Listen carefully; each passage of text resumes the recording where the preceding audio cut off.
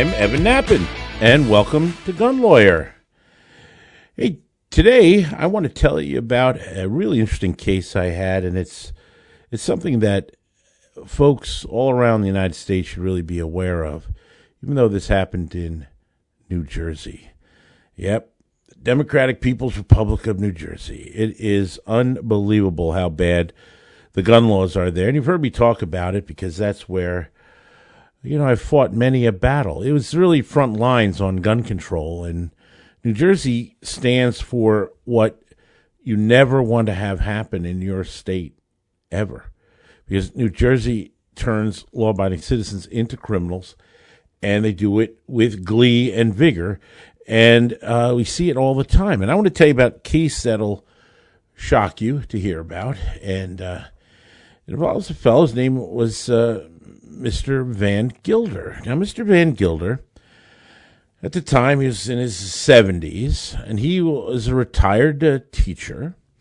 And Mr. Gilder had a love for history, and he loved 18th century objects of history, and he studied them, and he had a collection of various, papers and documents and things of that period, and really, really enjoyed that in his retirement.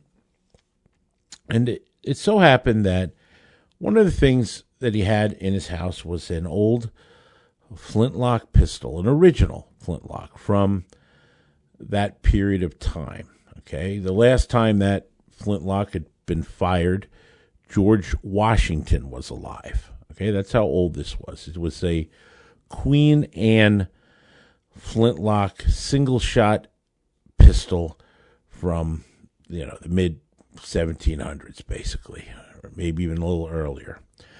And so the Queen Anne is a kind of a neat flintlock. It has a single barrel, and normally the barrel will turn out. The barrel looks like a miniature cannon of a Queen Anne style cannon that would be on the great sailing ships, but it was a pistol barrel, single shot. And they were popular for individuals of the day to have it as a carry gun against ruffians and what have you, and highwaymen and such. And so this was really an interesting artifact, and it was a bona fide original flintlock. And unfortunately, an individual who had been residing with him in his house, kind of helping take care of things in the house, pawned his flintlock pistol without his knowledge or permission. And when my client learned about it, he took the other fellow with him, and they went back to the pawn shop, and he retrieved his property that should not have been pawned, but he got it back, and he wrapped it in a cloth and put it in his glove box, and just was driving back home with his original flintlock pistol.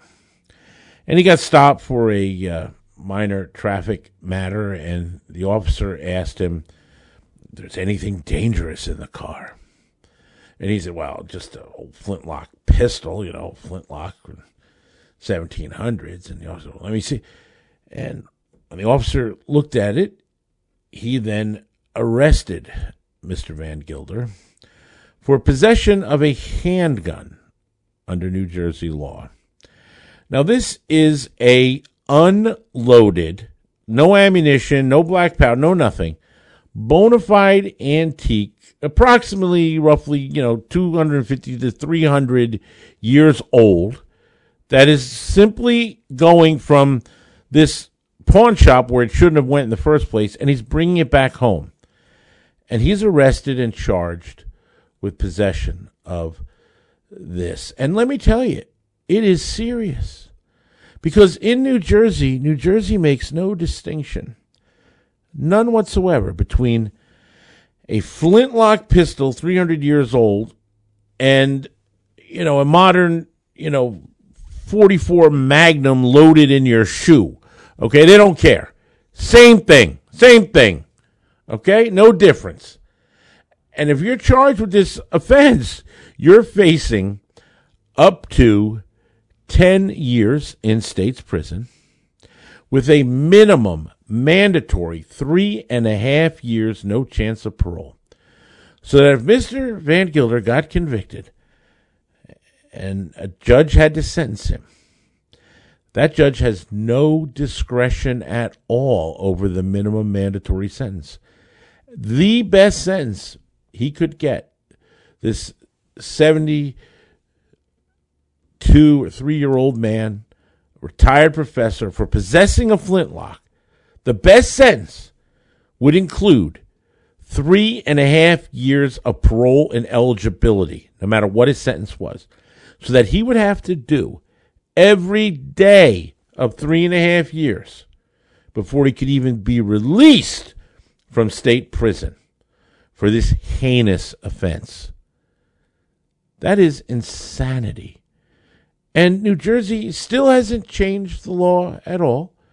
It's still this same deal that black powder firearm, antique firearm, no matter how old, no matter what the mechanism, it's still a firearm. And if it is one made to be fired with one hand, it is still a handgun.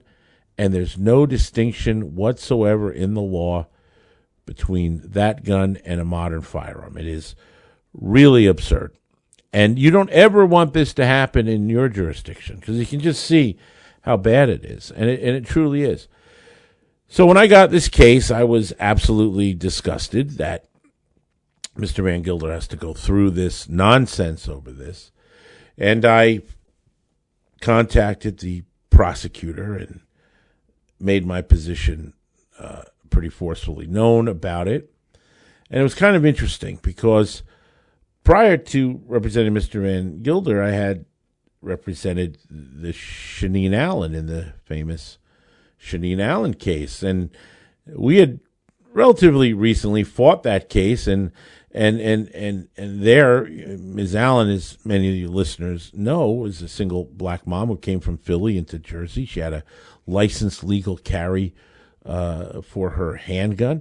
She, a single mom, taking care of 2 young boys. She'd been robbed twice. So she was legally in possession, had it, but when she crossed into Jersey, you see, Jersey recognizes no other state's license or permit. And so she was now, facing this same draconian, ridiculous penalty for a licensed handgun. And we had fought all that so hard. And so many folks from around the country were expressing their disgust with what was happening to Shaneen Allen, that there were billboards that sprung up all around the county to free her and to stop this and all that. So when I talked to the prosecutors in another county, by the way, on this Van Gilder case, her comment to me was, look, I'm going to dismiss it. We don't need any billboards. And I said, good. At least they know where this is going to end up. I was glad to hear that. So, having a good reputation and fighting for law-abiding citizens makes a big difference for my clients. As a matter of fact, in the Shaneen Allen case, one of the comments, this judge who was hearing her case, he sentenced another person who had circumstances that were even more egregious than Shaneen Allen's circumstances, because she made an honest mistake and brought the gun accidentally into New Jersey. And, this was just a horrible situation and just an honest mistake. But even more extreme was this other fellow that this judge was sentencing, and I was not representing him. And his facts were even crazier. He was kidnapped and brought to New Jersey out of Pennsylvania. His buddies decided they were going to have a bachelor party for him before he got married. They kidnapped this guy. He didn't know where he was going. They grabbed him, throw him in the car, the whole bit, not allowed, blindfold, the whole bit, guys messing with him. And they take him into Atlantic City, right? And the problem was when they kidnapped him, he had his gun on him from Pennsylvania. It was legal to have. And when he got to New Jersey, they discovered the gun in the car because he wouldn't carry it. He didn't know. He left it, locked it up there, but still that ended up coming to the light, and he ended up charged with the same thing. looking at 3.5 years minimum mandatory. I never forget, the judge who was sentencing him was Shaneen Allen's judge, and he said, and this was in the paper, in the Atlantic City Press, because, you see, there was tremendous pressure on Shaneen to plead guilty. And I was getting calls from other oh, you got to plead guilty. You got to plead her out. I go, I don't have to do anything. I'm going to fight this. Well, that's not how we do things down here. I'm like, do you think I give a flying you-know-what how you do things down here? This is ridiculous. So even the judge, when he sends in this other guy, says, well, we reviewed this and all, and you're pleading guilty, and because you're pleading guilty, the prosecutor is doing a Graves waiver, where the prosecutor has the discretion to waive the minimum mandatory. The judge can't do it, but if you do a plea, the prosecutor can. And here, with all the attention being paid on Shaneen Allen, they're going to show how amazingly great this county is. This is how benevolent and merciful they are. By only becoming a convicted felon and losing your gun rights and becoming a second-class citizen, this guy did not get jail time and mandatory prison. Isn't that wonderful, folks? Doesn't that make your heart sing that Atlantic County did that for this wonderful guy, right? And not only that, the judge says in the newspaper, unlike some people, and the reporter wrote, referring to Nappen, meaning me, that have to make their clients a cause. That's right. That have to make their clients a cause. And let me tell you something. You're damn right every one of my clients is a cause. It's a cause for justice. It's a cause for freedom. And by making her, quote, a cause, we changed the system in Jersey. We made it so that individuals like her could get PTI where they couldn't get it before, a diversion where they don't become a convicted felon and don't do jail. And the Attorney General, when that law changed, said it saved 100 pending cases. And I'm sure that guy who the judge sentenced and made a felon probably looked back and said, wow, if he had stood the fight, he could have got diverted and not become a felon and not done jail. Maybe he should have been a cause too, huh? But you see, that's what we're up against. And by making a fight and really going out and fighting, it had ripple effects of helping so many others. And it even helped Mr. Van Gilder with his insane arrest for a flintlock pistol that,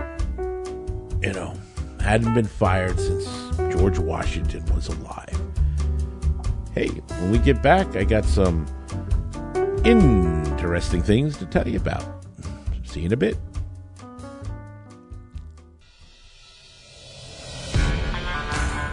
For over 30 years, attorney Evan Nappen has seen what rotten laws do to good people. That's why he's dedicated his life to fighting for the rights of America's gun owners. A fearsome courtroom litigator, fighting for rights, justice, and freedom. An unrelenting gun rights spokesman, tearing away at anti-gun propaganda to expose the truth. Author of 6 best-selling books on gun rights, including Nappen on Gun Law, a bright orange gun law Bible that sits atop the desk of virtually every lawyer, police chief, firearms dealer, and savvy gun owner. That's what made Evan Nappen America's gun lawyer. Gun laws are designed to make you a criminal. Don't become the innocent victim of a vicious anti-gun legal system. This is the guy you want on your side. Keep his name and number in your wallet and hope you never have to use it. But if you live, work, or travel with a firearm, the deck is already stacked against you. You can find him on the web at evannappen.com or follow the link on the Gun Lawyer resource page. Evan Nappen, America's gun lawyer. You're listening to Gun Lawyer with attorney Evan Nappen. Available wherever you get your favorite podcasts. I am a lawyer. I am a lawyer. Hey, welcome back. And, I want to tell you folks, we got to stick together here and we have to keep our communication lines open. You want to keep a fellow gun owner from becoming a law-abiding criminal. So in order to do that, tell your friends to listen to Gun Lawyer Radio. Visit our website. It's at gun.lawyer. Instead of a .com, I'm actually at a .lawyer, and I'm gun.lawyer. What I would really love is for you to take a look, by the way, at our Inner Circle. It's on our website at gun.lawyer. Sign up for the Inner Circle, and you're going to get the inside from me, Evan Nappen. I'll be giving you tricks, tips, insights, and we'll be having some fun while we do it. Sign up. It's free. Then go to gun.lawyer, join our Inner Circle. Remember, this helps me communicate with you, to touch base, let you know what's going on, because big tech doesn't care about our gun rights. They hate us. They don't want us to speak about this, and we're going to be in some big fights, and they try to shut us down. I want to make sure I have ability to still talk to you so you know what to do to protect yourself and your gun rights. And the Inner Circle is a way we can stay in contact despite their efforts. We're going to have big issues coming up. Biden's already talking about these executive orders, all kinds of nasty things. You're going to need to know how to protect yourself and what the loopholes are. And I'm going to fill you in. I love loopholes. I'm going to fill you in on all that. You're going to want to know. So please subscribe to the podcast. Tell your friends so we can grow and keep the voice getting bigger and the communication out there. Join my Inner Circle and help me get the word out. I'm depending on you. I'll tell you what, this has been an interesting week. And one of the things I did this week, which I like doing, is I testified regarding a proposed gun bill, this one in New Hampshire. And this bill is SB 141. And I want to tell you, folks, about it because it has, again, impact outside of New Hampshire. It raises issues that we need to learn from and be aware about. And so don't think when I tell these stories about localities, if you don't live there, it doesn't affect you, because it sure does. This knowledge can help you wherever you are jurisdictioned. And so in New Hampshire, we're dealing with a situation regarding the NICS background check. And you see, the NICS background check came about with the Brady bill, okay? And the Brady bill, as you may recall, the Brady bill set out to create a system in which there would be background checks done on every sale of a firearm by a dealer in the United States. Now, there's efforts right now to have the so-called universal background check, and that is code for universal gun registration. Because what the anti-Second Amendment folks want to do is make it so that no one can ever transfer a firearm unless there's a background check done first. And that means it has to go through a dealer. You're not individually going to be able to just run a background check. I mean, why they should really make that available, right? But no, that's not how it works. You see, the dealers are the only ones that can do it. And in order for them to do it, you first have to fill out your 4473. That's your form to transfer, the federal transfer form. Now, you need to know right off the bat that the federal transfer form is a trap.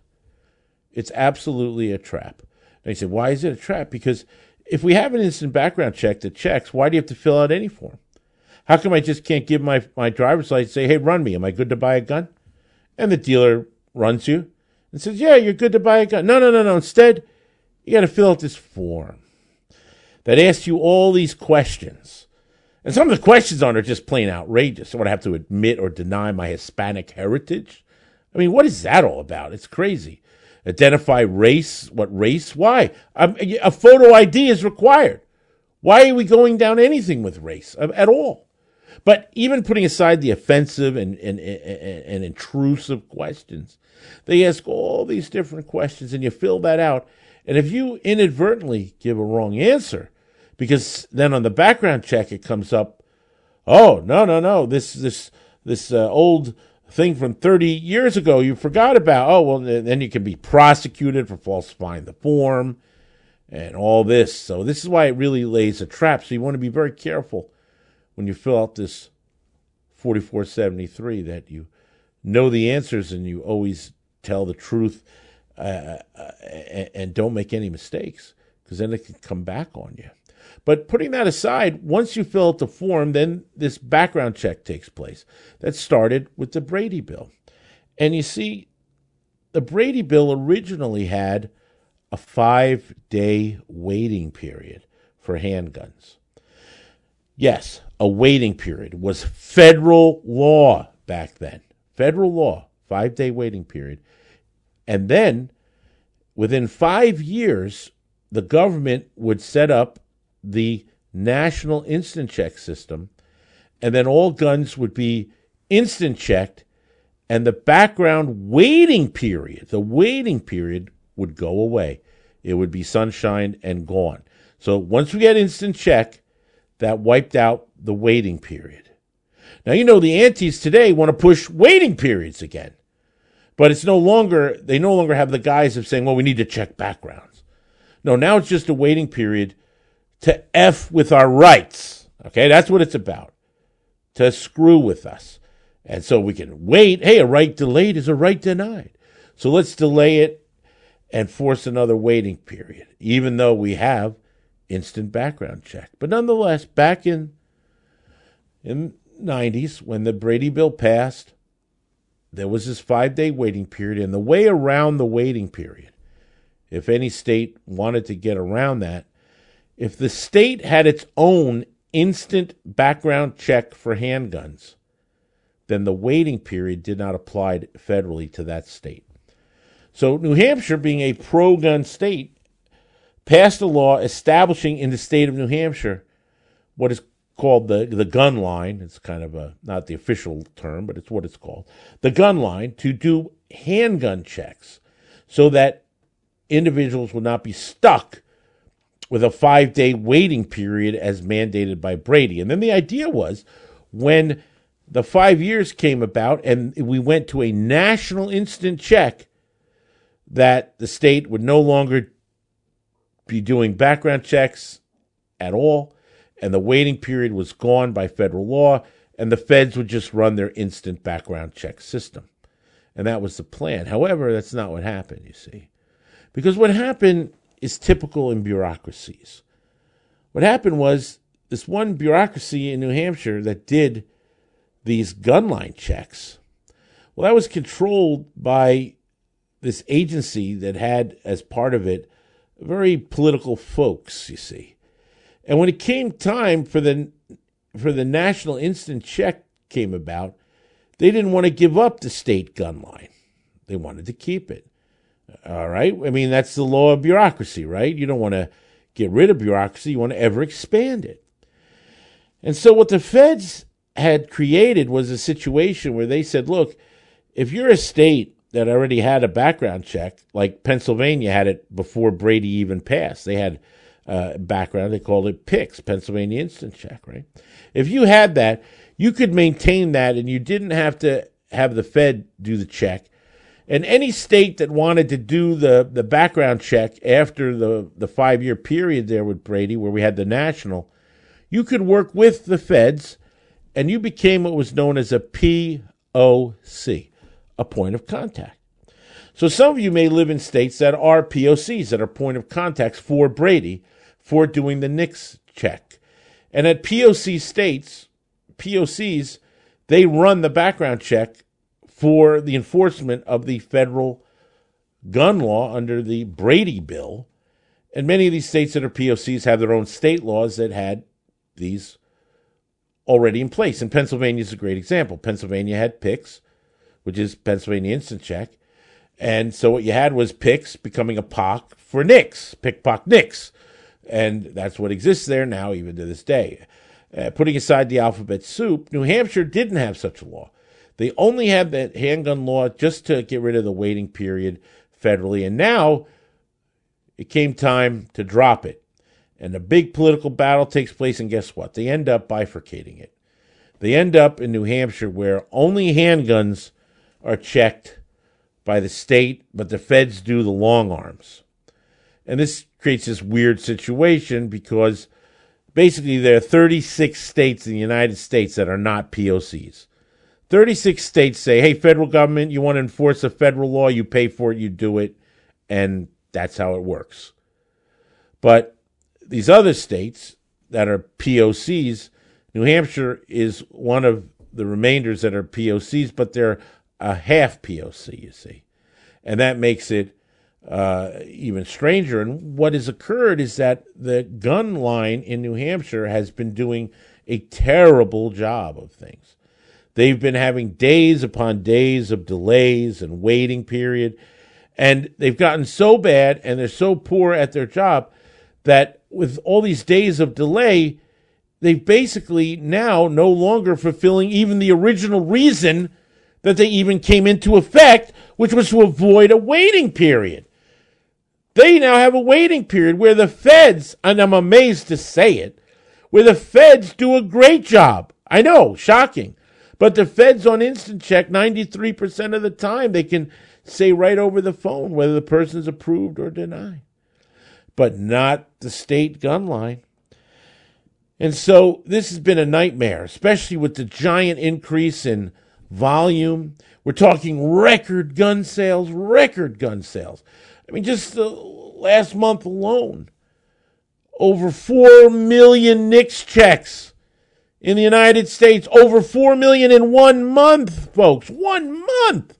4 million gun purchases at least, because sometimes you buy more than one gun. Think about that. And the antis want to somehow ban guns in America. And just in 1 month, the quantity is of 4 million of new gun owners or new purchases. I mean, come on. That's the insanity of what they're even trying to do. But fact is, the state gun line couldn't handle it and aren't handling it. And they're just not producing. And then you get this question. Why would New Hampshire, the live free or die state, want to pay state taxpayer money to enforce a federal gun law? It's not state law. It's a federal law. Why is the state paying its tax dollars to enforce a federal law that the feds will do for free for you and do better? Do it better. It's insane. How do they get to this situation? And, it's just bad politics. And so this bill is pending to abolish the state gun line. And really, it flies in the face of the case law on it. You look at the Sheriff Prince and Mack cases, where Prince and Mack sued the government because under the Brady bill, it required the sheriffs to do background checks. And the sheriff said, under the 10th Amendment, states' rights, the feds can't make us do background checks. You can't make us do that. You can't make us pay for that, manpower and time and all that. This is your law, not a state law. You want it, you do it. You can't make us do it. And they won. They won at the Supreme Court of the United States and established a tremendous precedent on 10th Amendment states' rights. It's the landmark cases on that. Establishing that distinction under the 10th so they cannot force states to do the federal bidding economically. So here you have a great win on Brady bill itself that establishes a landmark decision about states' rights and not being able to force a state to pay to enforce a federal gun law, yet New Hampshire just says, don't worry about it, we'll pay for it anyway. What the hell is that? I mean, come on. That's not what New Hampshire is about. We're, live free or die, and they don't want to be spending state money when they don't have to. It's one of the lowest tax states in the country. Why would we want to spend tax dollars on things we don't have to? Want to maintain that New Hampshire advantage. New Hampshire, there's no sales tax at all. You buy a gun in New Hampshire, no sales tax. You buy a car, there's no sales tax. There's no income tax in the state either. Do you know that? Yeah, no income tax there. Right? I mean, live free or die state, right? No helmet law. No safety belt requirement. The only state in America that doesn't require you to wear a safety belt. Now, if you're smart, you'll wear a safety belt. But you know what's really funny in New Hampshire? You're like, they think you're like a big boy and a big girl, and you can make your own decision. Isn't that cute? It's so quaint, isn't it? That they let us make our own choice that way. And, of course, the real thing behind safety belts, I know, saves lives, all this stuff. And even that may be debatable. But, look, I wear one, and I think you should too. But even if you don't want to, that's all right. Because you know what safety belt laws become? An excuse to pull you over and engage, and then lead to searches and privacy invasion. That's what a lot of these laws do. They open the door for that. So we want to be careful about these do-gooder laws, things that are just common sense, and then you try to make it law to enforce it. But anyway, we're fighting the fight in New Hampshire to get rid of the bifurcation and the state gun line so that we just have the feds handling it. And yes, they actually do it well. And there's no advantage whatsoever for the state to be doing this. In fact, it's a disadvantage done poorly and an economic burden that New Hampshire taxpayers don't need. So I was happy to testify in the committee about that. So, folks, let me just say, this is Evan Nappen reminding you that gun laws don't protect honest citizens from criminals. They protect criminals from honest citizens. Gun Lawyer is a Counterthink media production. The music used in this broadcast was managed by Cosmo Music, New York, New York. Reach us by emailing evan@gun.lawyer. The information and opinions in this broadcast do not constitute legal advice. Consult a licensed attorney in your state.